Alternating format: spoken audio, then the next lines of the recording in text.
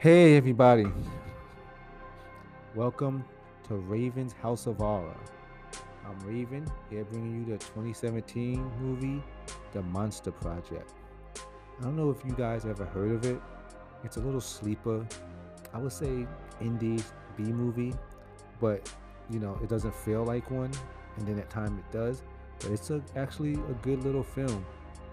I watched it a few times and I said to myself, you know what? I don't know if a lot of people heard of this one, so let me just podcast it and get it out there.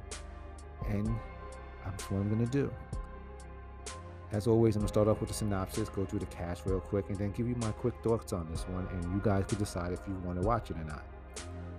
So, the synopsis is: a recovering drug addict takes a job with a documentary crew who plans to interview three subjects who claim to be real life monsters. Because these guys, they went online, they faked, um, horror scenarios like little monster video clips to try to make people believe in it. But they found out it was doing good, but they actually got an idea, and let's put out a cast call for real monsters, no actors, but people that feel like they have real issues like the Renfield syndrome for blood drinking and bloodletting, and people that think they have vampires and possessed by demons and stuff. So they sent this out, and sometimes don't just what you ask for. Sometimes you might get it. So it's a good little movie, and I suggest you at least watch it once. So besides that little preview of it, the cast is Toby Hemingway, who plays Ryan. He's the drug addict, one of the mains. Justin Brunin, who plays Devin. Muriel Zucker, who plays Muriel, Devin's ex. Devin's the one that's in charge of the whole film thing. It's his project. Jamal Quazari, who is playing Jamal, is Devin's best friend. He's like holds the film, and this is a shaky film movie, which is not too shaky, only at times when they need to be. So don't worry about that. It's not gonna make you that crazy. Then we have Yvonne Zima, who plays Sheila. She's the vampire chick in the movie. Then we have Steven Flores, who plays Steven. He's the skinwalker. He's a sheriff. And he's going against his, tribe's right to be talking about this. So he stays anonymous until, things happen. Then we have Jim Storm, Richard, who plays the property owner, where they start casting these videos of the interviews at. So that's the cast. It's a small little cast, but it's a good one. And just to let you guys know, I definitely would give this at least a one-time watch. But here's my thoughts on it, and here's my likes and dislikes. And just to let you guys know, it's more likes than dislikes. So I think you guys should give this at least a one-time over. Okay, here's my thoughts. I'll start from, like I said in the beginning, from the premise. A couple of YouTubers making fake monster videos put out an ad to film and interview real monsters. And be careful what you ask for. Without expecting to get exactly what you're looking for, but they actually got what they're looking for. They just thought these was like regular humans with just kind of like, mental issues or something. But watch the movie, you see it's more than that. The premise is great. Like it was, to me, it was different when I first seen this in 2017. I seen a lot of horror, so B mainstream horror, indie, and it's like I never thought of seeing anything like this before. So I like, this is pretty different. So let me give it a shot. And I liked the box cover on it. It was pretty cool. So I was like, I gave it a shot. So like I said, the premise is great. It's different, but not no real story, which would have went well with this movie. There was no real backstory on anything, which, and I found in a lot of found footage movies, there's not a lot of backstory, but some could pull it off and some can't. And this one did a little bit each. You decide for yourselves. I'm not going to criticize or judge on how they feel with found footage. Like I said, but most found footage movies are like that anyway. It's more spontaneous. This one felt a little bit more scripted, but in a way, it's a reason for that. I won't spoil it, but then you know why it felt a little bit more scripted than spontaneous than other found footage horror. The effects in this movies are awesome. For a lower budget movie, it was great effects, makeup, good sound, awesome looking makeup job, and for this type of film, I definitely give this like an A plus for what they did with it.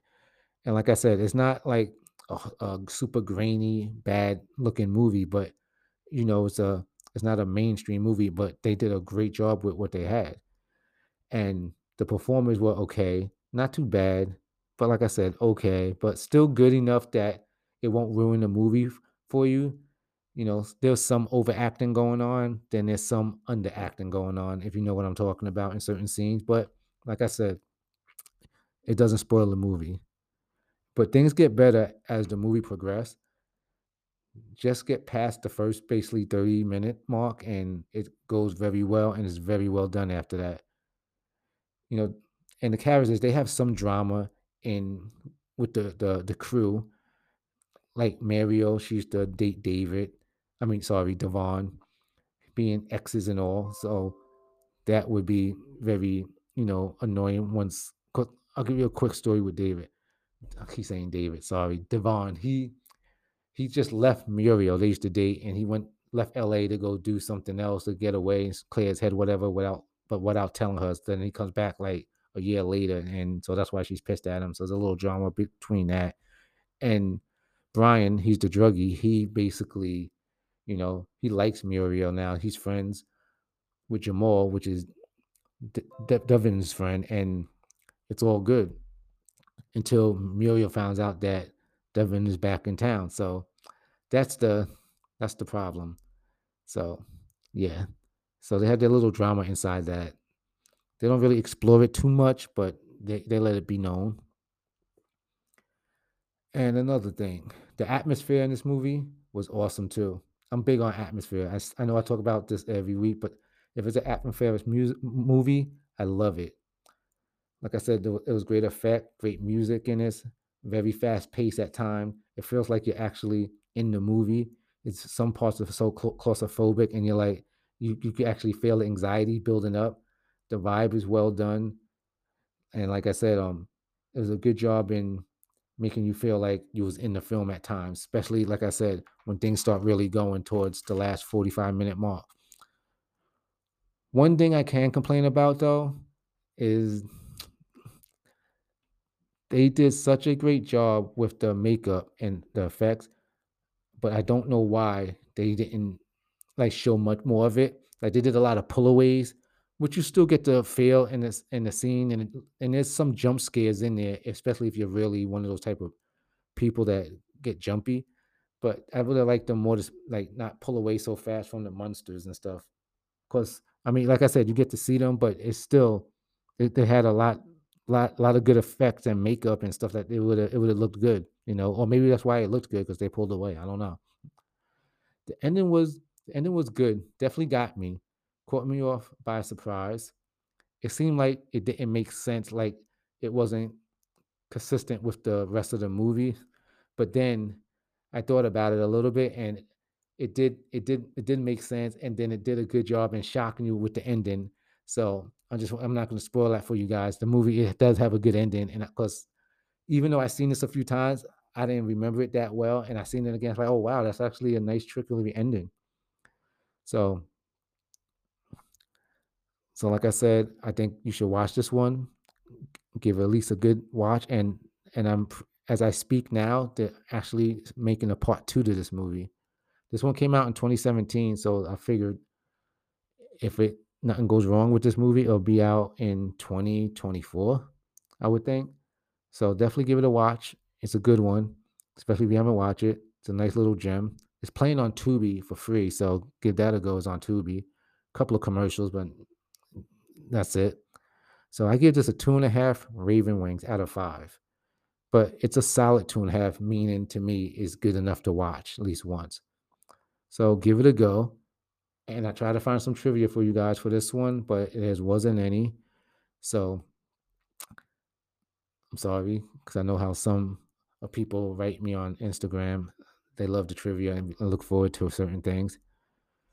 But that's my review for The Munster Project, and it's a good one. So give it a go for a one-time shot. Like you said, you can't go wrong. And if you have any other movies you want to like to see, like I said, you can always hit me up on my social media. It's Ravens underscore horror. Link is in bio to everything I have there. Not YouTube. I didn't really start doing that stuff yet, but I started a lot of stuff on TikTok and on my Raven underscore horror on Instagram. It's a lot of movies I didn't review that I give little quick, like, should you watch or not, basically. And then there's my podcast on Instagram.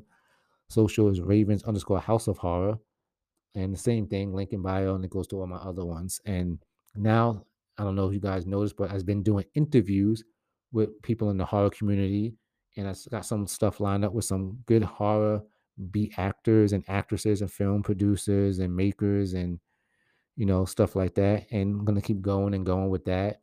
It seems like it's getting a lot of good feedback and a lot of good likes and listens. So it's definitely a big thing, and I'm gonna be reaching out to down the line when I get more seasoned, bigger and brighter celebrities, hopefully. But right now, I'm loving it, and hope you guys follow. So that's my review of the Monster Project. Until next week, thank you for following. Raven is out. Peace.